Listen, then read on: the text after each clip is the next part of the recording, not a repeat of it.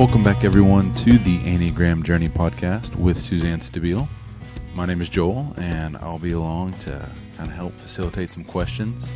This is an exciting episode. It is a questions and answer episode again. So keep those coming in. One of the questions that gets answered today is, what are some good Lent practices for each Enneagram number? And Suzanne, of course, knocked it out of the park. Our plug for this show is for you to please visit lifeinthetrinityministry.com beginning Monday, April 1st, and you will be able to find information, dates, and the application for our two cohorts in 2020, both the Enneagram cohort and the Contemplative Practices cohort. Also, if you have a moment, please leave a review on whatever app you're listening to this podcast. Let us know how we're doing, and if you like it, go ahead and give it the 5 stars or 2 thumbs up or whatever the rating system may be. I've gotten a little long-winded. I hope you enjoyed the episode, and good luck on the journey.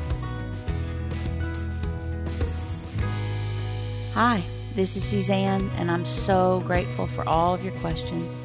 It's my favorite way to teach, actually, and I wish I could answer all of them, but I won't be able to. I hope the answers that we're able to get to today and the questions that we explore will be helpful to all of you. Thank you to everyone who sends them in. We get them through my mom's Instagram, Facebook, through SuzanneStabile.com, through direct emails, through lifeinthetrinityministry.com, through the EnneagramJourney.org, and just reiterating that we would love to answer all of them, and maybe throughout time they will all get answered. But we're going to start today with the most basic questions, just introduction to the Enneagram, because they still come through a lot. For anyone who doesn't know, Suzanne and Ian did do a podcast called The Road Back to You to accompany the book, kind of in promotion of it. The Enneagram Journey, we love it, but it is for people that know their number, and it's kind of, all right, doing life in your personality. Would you know a better way to... I think that's the only way I know to say it. It all has to do with, now that you know your number, then what are you going to do? And actually, it takes so much intentional listening to know your number. You miss so much of all the other information. So it's kind of going back and saying, this is true about you, and this is too, and this is good, and this isn't, and this is how we can help. Yeah, and people might be curious how guests are chosen or why this or why that. There's no rhyme or rhythm to that, except for any guest that comes on the show is someone who we know has a good grip of their number and is doing work with it in their life. So sometimes that is 3 7s interviewed in a row, because that's what schedule and life has put in front of us. And you know, yes, we do. People email in, they want a female 5. It's like, we would love to put a female 5 on the podcast. And we will, as soon as we have just the right one. Right. And then their schedule matches up with our schedule. And we go from there. I'm kind of the drawback in all of that, because I also teach and I'm also writing. So scheduling is a thing for us. With travel and all of that. And we record podcasts mostly at home. So we're trying. All right, and we're going to try to answer these questions now. So starting here, most basic. How do I determine my number? I think that's harder the older you get. So let's start with, think about how you behave at home and think about how you were at 20. And in order to do that at 20 place, imagine yourself, like think about where you lived and what car you drove and what job you had and who your friends were, because that helps you get in touch with how you saw life then. After coming to a workshop or reading The Road Back to You or listening to the Know Your Number MP3s, the best thing for you to do is start by marking out all the numbers that you know you're not. And that should easily be at least 5 numbers. And then that leaves you with 4 or fewer, hopefully. With those 4, see if they have a connection to one another. Like, does one number have one of the other numbers on either side of it? Is it a number that you would go to in stress, or a number that you would go to in security? And then if you work from that reality, you'll understand why you're confused about it being a possibility of 3 or 4 numbers. And then think about motivation. It has everything to do with why you do what you do. So my husband Joe's a 9 and I'm a 2, and we do a lot of the same things for completely different reasons. I do them because I want people to love me and want me, and he does them so that he can avoid conflict and fragmentation in relationships. And it's the same behavior. So if you take out the ones that you know aren't you, then you see if there's a correlation between the numbers that you have left on the Enneagram. And then you start to observe yourself for 2 or 3 weeks. And I think you'll get there. You spoke about the motivation. That is the answer to 2 common questions and also problems right now. I'll call it problems with Enneagram popularity. We get so many questions about, what test to take. Someone even said, I'm busy right now. Can you send me the test? Can you email me a test? My mom, Suzanne's stance and LTM's, and it's the right one in my opinion. Don't do a test because tests measure your behavior, not your motivation. And then it also speaks to don't tell other people their number. Oh, man. And if someone has told you your number, Don't do anything with that because only you know your motivation. At every workshop you do, that's an introductory workshop, you say, don't take a test. I don't want you to even say the specific one that you think is the best one of all the bad ones, but don't take a test. But with the email, it was, I'm very busy. Can you email me a test? The name of this podcast is The Enneagram Journey. Enneagram work is not done in an email. It's not done in a test. It is even figuring out your number is you say, don't take that away from people by telling them their number, even if you are 100% right. Right. You rob them of the journey.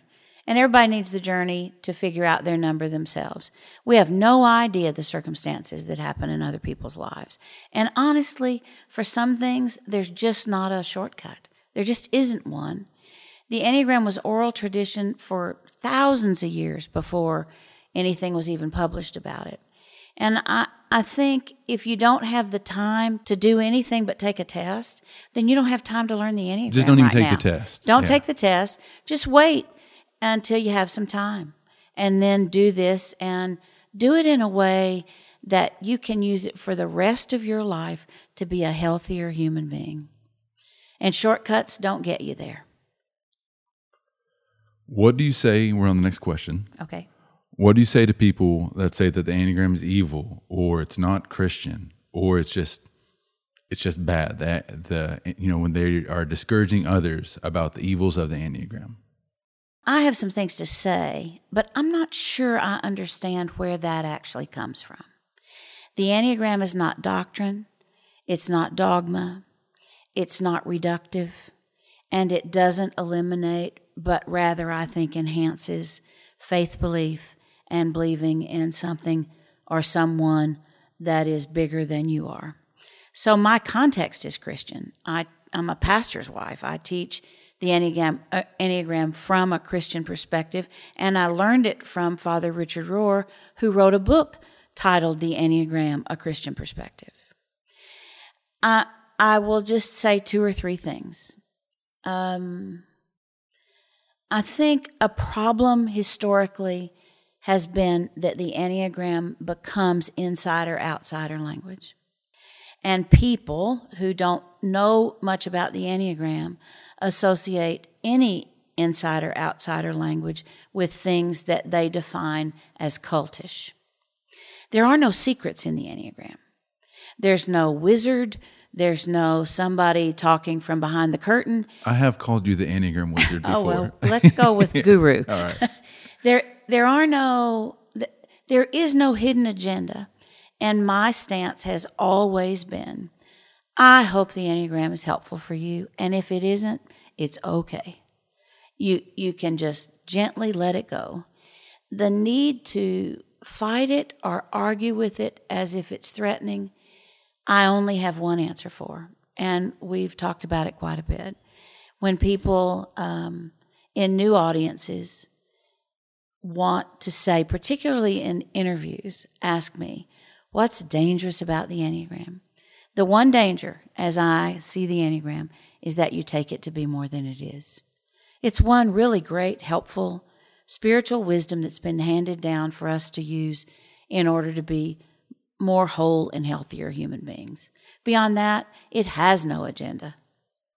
The most dramatic statement that I'll see on social media and other places is people saying that, the only real answer is, I don't want to sound, sorry, my tone got a little stingy, but the only real answer is the love of Jesus. Right. It's like that's not what you're trying to do. I'm not offering an answer. Yeah. But I tell you what I am doing that might be helpful to people who are, who see the world from that position. And that is that I believe self-awareness is essential for me to know who I am and who God is and who I am in relationship to God. And so the Enneagram has enhanced my way on my spiritual journey of really trying to be more Christ-like every day when I get up. I made this note for another question that we'll get to later. I don't know if it'll be in this episode or the next one, but my note was about motivations, and because that seems to be what it comes back to is if your motivation, when you look at it for learning the Enneagram, is not good, and then it's not good for you. Right. It's just that sounds like the most obvious thing. I don't think that's obvious. I don't think that sounds obvious. I think that's brilliant, because the reason you do anything is what determines who you are. It determines your character. It determines whether or not you're healthy or unhealthy. And honestly, if you're learning the Enneagram to try to make more money, to try to help other people, to try to control some circumstance, it won't help you in any of those ways, so you're wasting your time. The Enneagram originally was only taught by people who understood it to one person at a time, a student of theirs. And the thinking was, you can't do anything about anybody besides yourself, so you don't need to know about any of the other 8 numbers. But in the mid-'70s, when they started publishing information about the Enneagram, of course, now we have all 9 numbers available, so we have to accommodate that reality. And there's a lot of benefit to that also. Absolutely. I agree with that reason why they did it that way in the past. But it is really great to, I think, in Closing the Gap, the point for me is that's straight out of the Blue Book for Recovery. When you start your day, the motivations that you have for doing what you're going to do. That's right. Then if those are Christ-like or whatever your beliefs may be, and if Enneagram work lines up in that, then okay. And like I said, and if it doesn't, and you don't want to participate, then that's okay too. Sure, no problem. No problem. Like, I'll give you an example. Another thing that they say, that some say these days is evil, is Buddhism and yoga. And I would love at 68 to be really good at yoga. And I'm really not very good at it. And so I'm not sure that's for me. Maybe Tai Chi is for me, or some other thing. The reality is that not everything fits everybody. Mm-hmm. And if you don't understand in your own context that most Buddhist teaching is about a way to live, Buddhism isn't a religion, it's a way, then I think life's hard enough. I kind of want all the tools I can get. Yeah. And I hold all of them loosely, except for my faith. All right, so the next question is also, it's a little broad, but we get so many questions, and you've talked about this in different ways. We have so many questions that are concerning wings or wing specific. Any question that you can ask about the Enneagram, people will ask that and add a wing twist to that. Okay. Sometimes I feel like my answers are just a big disappointment. And I think this is going to be one of those times. So for everybody that I'm about to disappoint, I'm so sorry. But I have to say, based on my 25-year experience of working with the Enneagram, and I try not to kind of throw that around, but it matters that I've known it for so long. Wings are difficult to determine. They do have to do with behavior and never with motivation. They can be a sliver or the size of a whole pie. And they can be important and seldom are after you learn your number. So when I teach a Know Your Number workshop, I encourage people, once they've identified their number, to listen to the numbers on either side of theirs for 3 reasons. The first reason is if you have a big wing, then you will have some behavior from the number that is next to yours. And that could be confusing in you being able to determine your own number. The second reason is because currently there is so much talk about wings that I don't want to be dismissive and I don't want to be patronizing. And at the same time, I want to be really honest about whether or not I think they're important. Well, and it's the majority of the questions are what could be, when that wing aspect is thrown in there, it makes the question unanswerable. Just so if we have if I have 100 questions that I'm filtering through, and it's this question, and so my 7 wing in this, can you talk to that? And sure, that's just not a reality. And so then that's why those questions don't come on here, so that this answers a lot of questions that people are probably asking, why has this not been answered yet? Right. So your 7 wing, or any other number, has very little influence on how you do life. You just might have some 7 behavior, using the number 7 to represent all of them. In the tradition that I come through to Enneagram wisdom, we believe that you have 1 wing for the first half of life, and you add the other wing in the second half of life. And honestly, the greatest gift the wings offer, in my belief, is that when you finally have both of them in the second half of life, you're just a little more balanced. You're a little more adaptive, and you're a little more comfortable with behavior that's not straight in line with your number when it's best for the good of everybody. There are a couple of places where I believe that wings are really important for us to understand. And they have to do with numbers that are so very different. So you and I haven't had this conversation, but I'm going to have it with you now. I wrote in my notes that I just came across maybe, a couple of months ago when I was doing some other work. I came across a note that said, Joel says, how could it be possible to be a 7 with a 6 wing? And you said that a very long time ago. Crazy long time ago. Right. And I was going to, do you want me to jump in here? I do. So I remember saying that, and that was before I did any Enneagram work. That was happening around the times of bringing girlfriends to my mom's Enneagram workshop because they wanted to do it. Yeah. And just having the worst day ever. And so that was my opinion on that. And so I always thought I had an 8 wing. It made sense to me.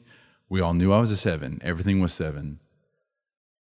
And then recently, so for the past, we'll say 2 years, I've actually been trying to work on my health, all of my relationships, and be better at life. And through that, and through getting to work with LTM, it hit me one day that I did have, for this whole time, 6 wing. And I remember asking you, I was like, is it possible to have a counterphobic 6 wing? Right.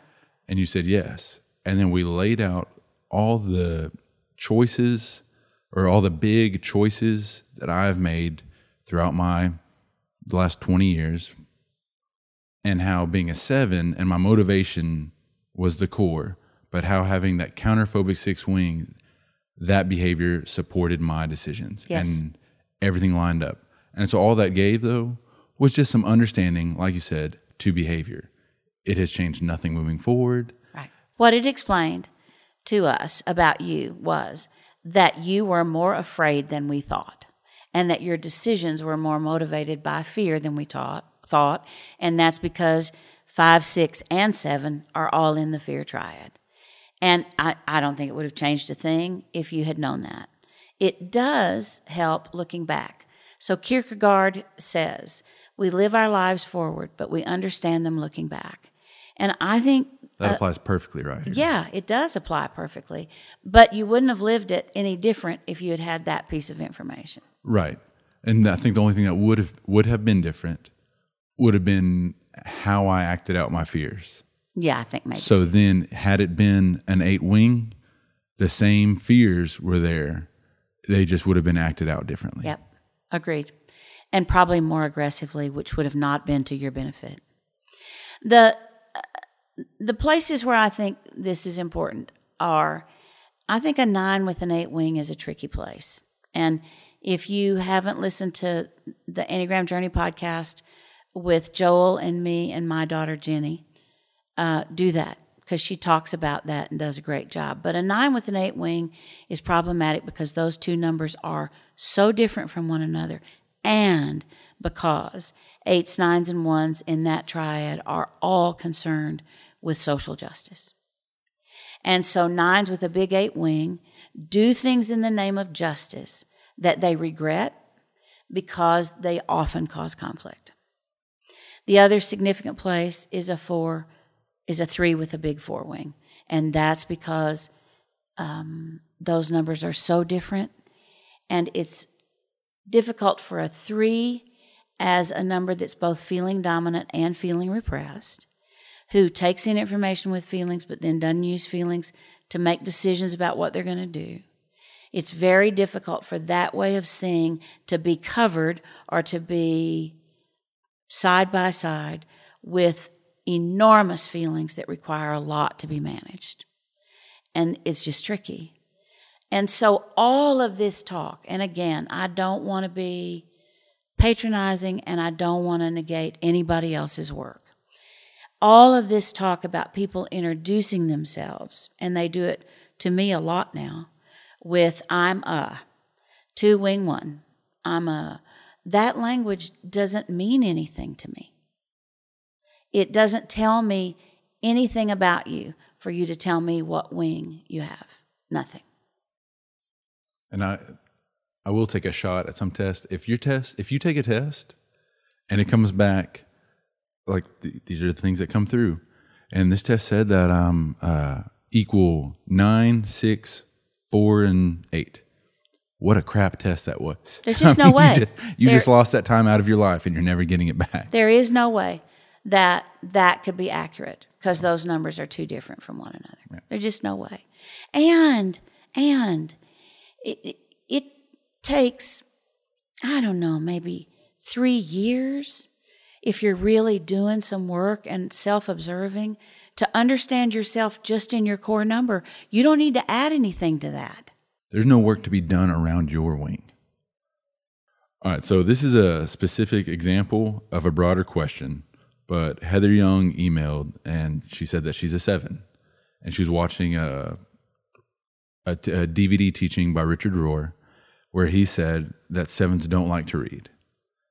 And she's talking about how she loves to read. But you know, it's Richard Rohr and 7s don't like to read.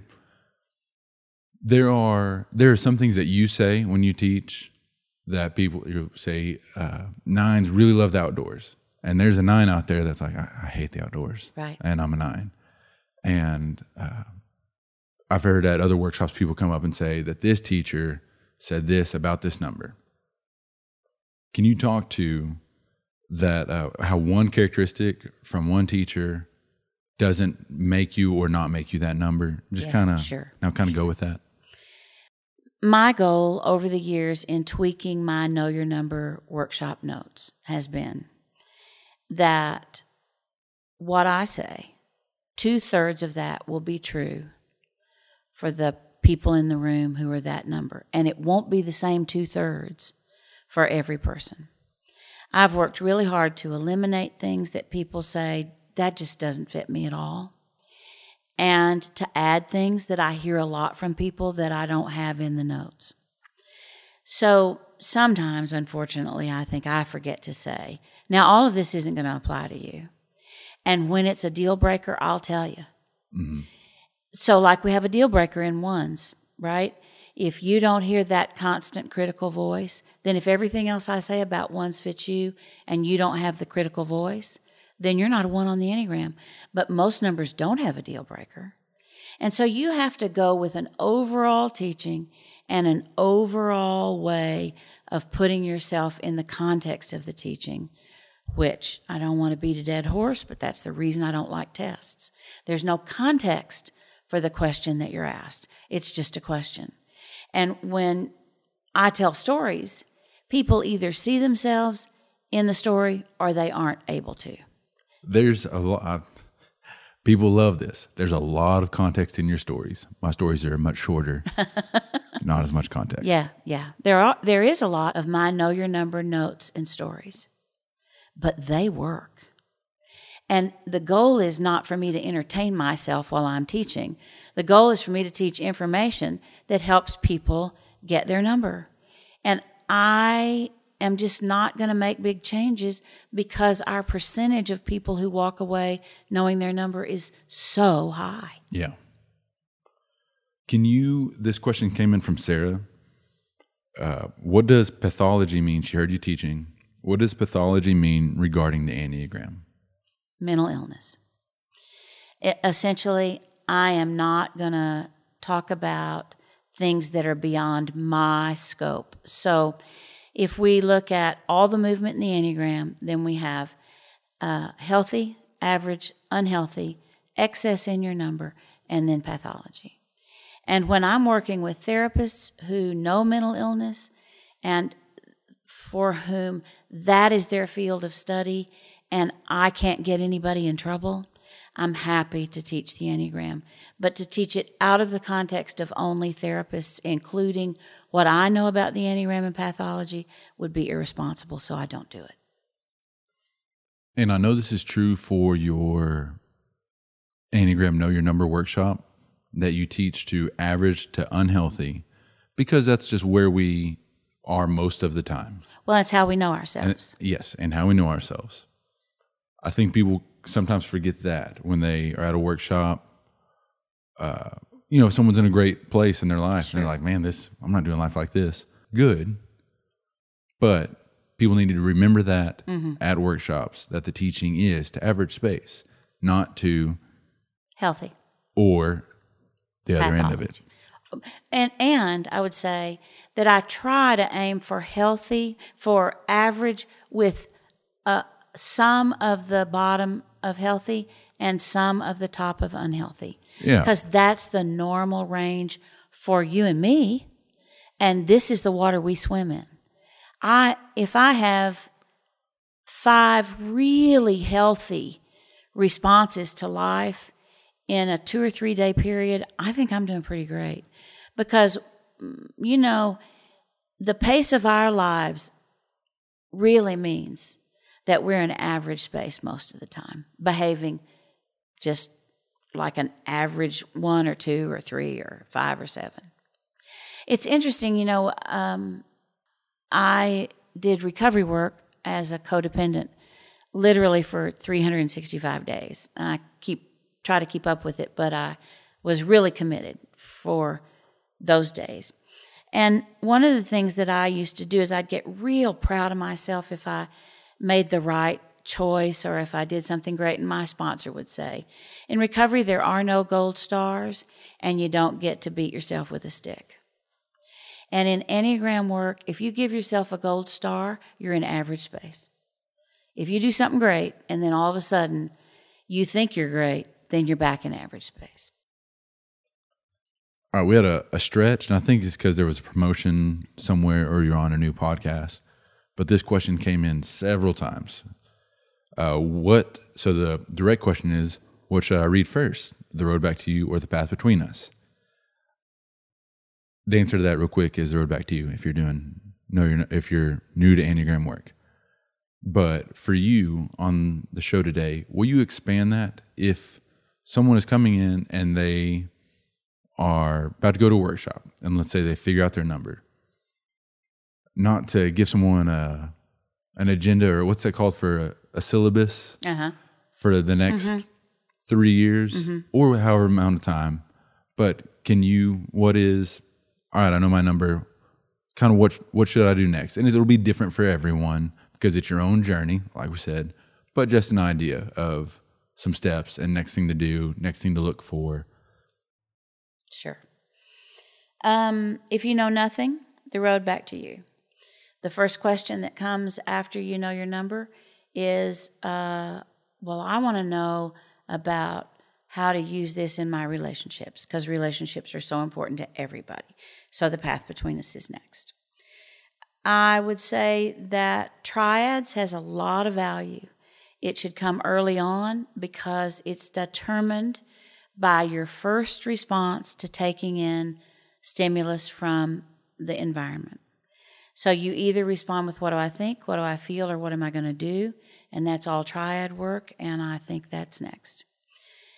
After that, I think stress and security is super important because there's also a lot of what I would call inadequate teaching around stress and security, and we need to know and be able to identify how we behave differently when things are lined up real well and when there's chaos in our lives. Stances is where I think the magic happens. And I have often said, I think Hurley and Dobson are the unsung heroes of the Enneagram because of their work on stances. I learned basic information from them and have spent lots of time trying to expand on that, because when people say, okay, well, I know these things, but now what? What is you spend the rest of your life trying to bring up your repressed center, and that's what stance work is all about. After that, and really after kind of being able to hold some of that, I think it's time to do subtype work or instinctual variant work. And I think subtypes are really important, particularly in relationships. And along the lines of when you begin to do subtype work and stance work, I would suggest that you also do some care and transformation work of how am I going to do life differently in order to make the necessary changes in my life for me to be happier and more whole, which I've kind of come to understand through being able to see myself in the light of Enneagram wisdom. Thank you. And our final question for this episode is going to be an audio question sent in from Ryan. I'm really interested in misidentifying with either your stress or security number, and especially how long can you live in one of those two numbers as opposed to kind of your core personality type. So for example, I'm a 9. Could I be in such a prolonged sense of stress that I look like a 6 for a really long period of my life? Or how does that work in terms of dipping in and out of your stress and security numbers? Thank you, Ryan. That's such a good question. I would say that we need to talk first about motivation, because you don't become your stress number and you don't become your security number. You just use from your core space or your core number, you use behavior from those two places to enhance making your way in the world.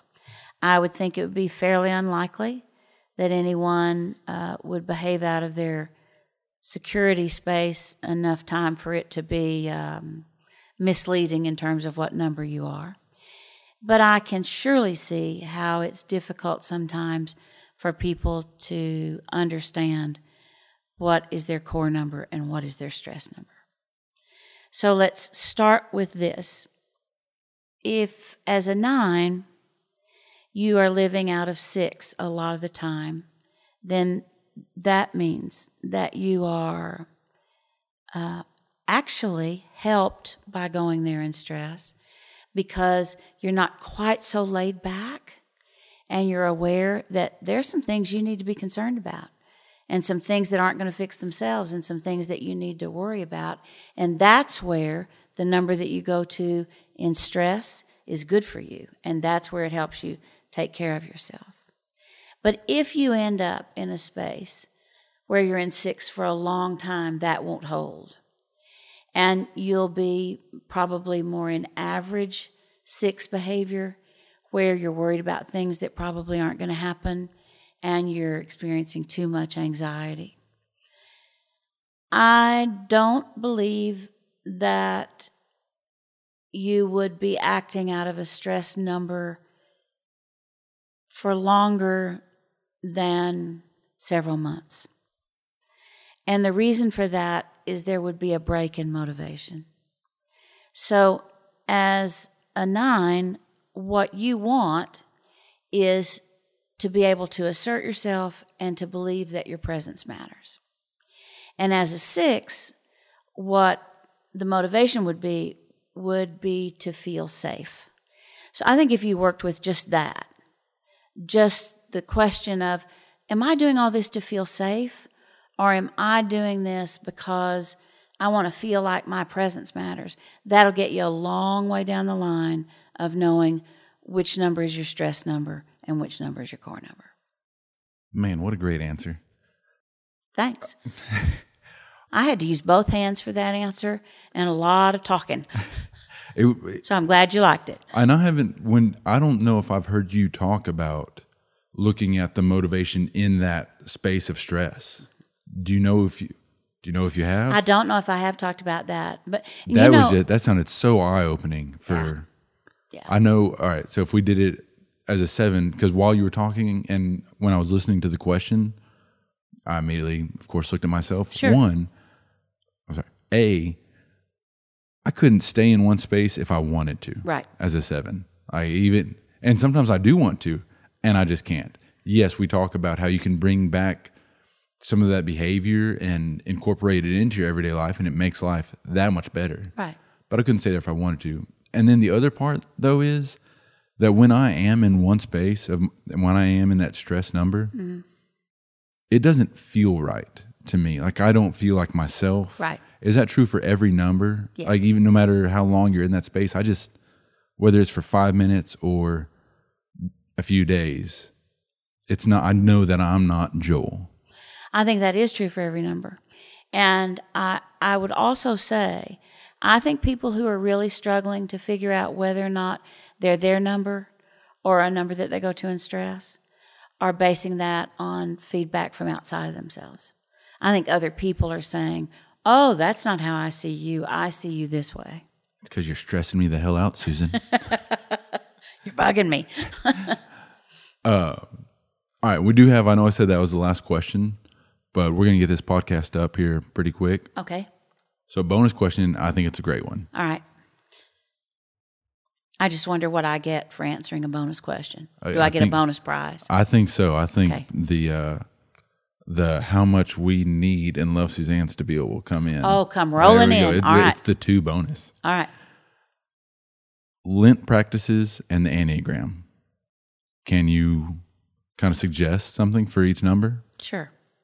And that comes from Caitlin on Instagram. Thank you, Caitlin. I never want to look at the questions ahead of time. So I'm going to do what Joel calls a riff sometimes, and sometimes he says I'm just talking. So we'll see how this works. First of all, you should never give up so much that you spend more time in silence. You don't need that. It encourages your critic. It will end up making you feel terrible about yourself. And the whole idea of giving up something during Lent is to make us more mindful of connecting with God and with the whole of life, and to live from a place where there's not so much, where we're not satisfying every need that we have, our every desire. So it wouldn't help you to do a silent practice. I would suggest that you do some kind of practice that will help you grow, which might mean that you read somebody just a devotional every day, or a little piece from somebody every day that really stretches your thinking. Giving up something is one thing, but if you give up time watching TV to take on having a daily read, that's a helpful thing. I would actually encourage anybody to add daily during Lent the book Consolations by David White. There's enough challenge on each page to carry you through those 6 weeks, and you'll be better for having done it. 2s, whatever practice you choose, you should do it alone.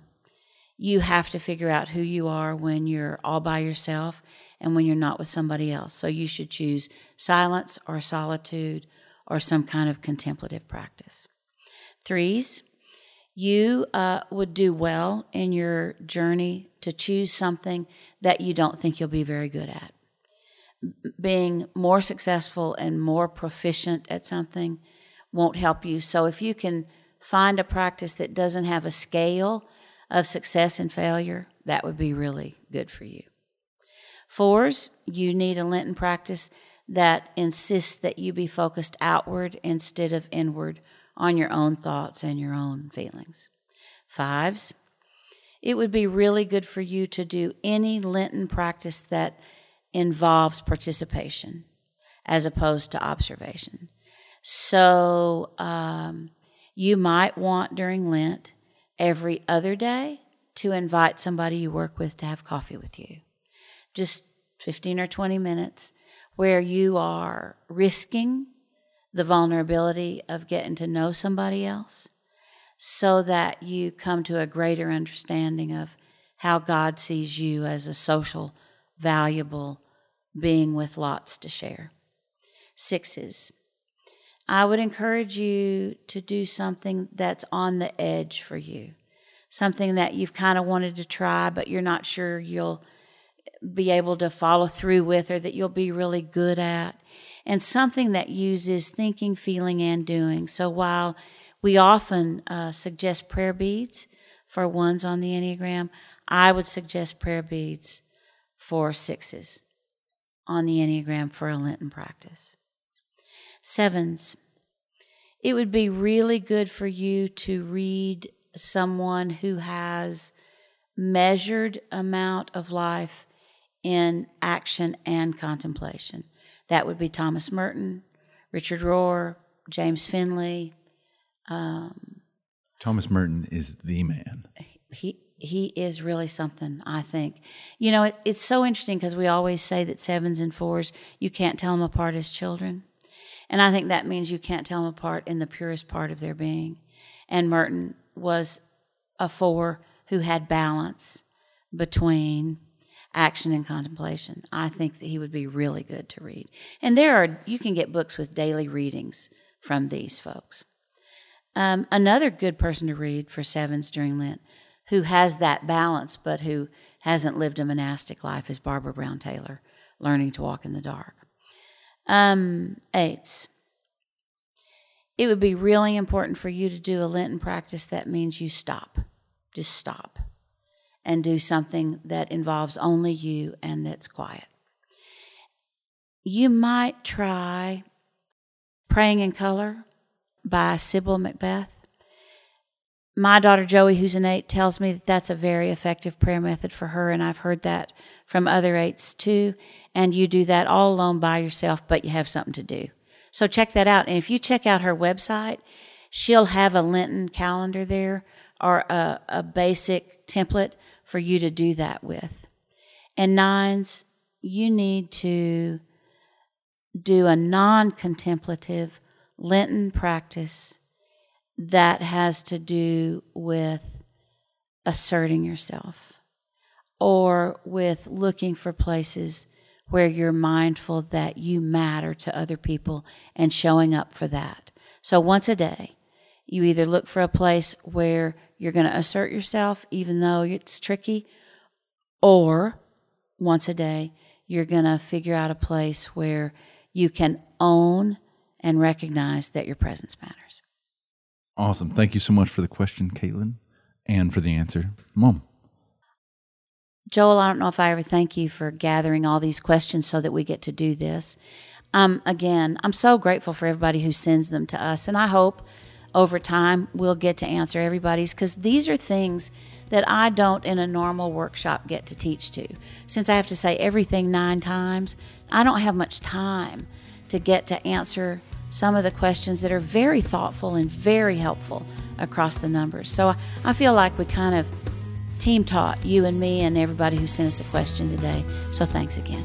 Yeah, and I also always feel like people really want the guests, but I'd like to hear from people if the Q&A, if getting questions answered this way, if that's equally popular, I guess is the best way to put that. So, yeah, I hope it will be. Me too.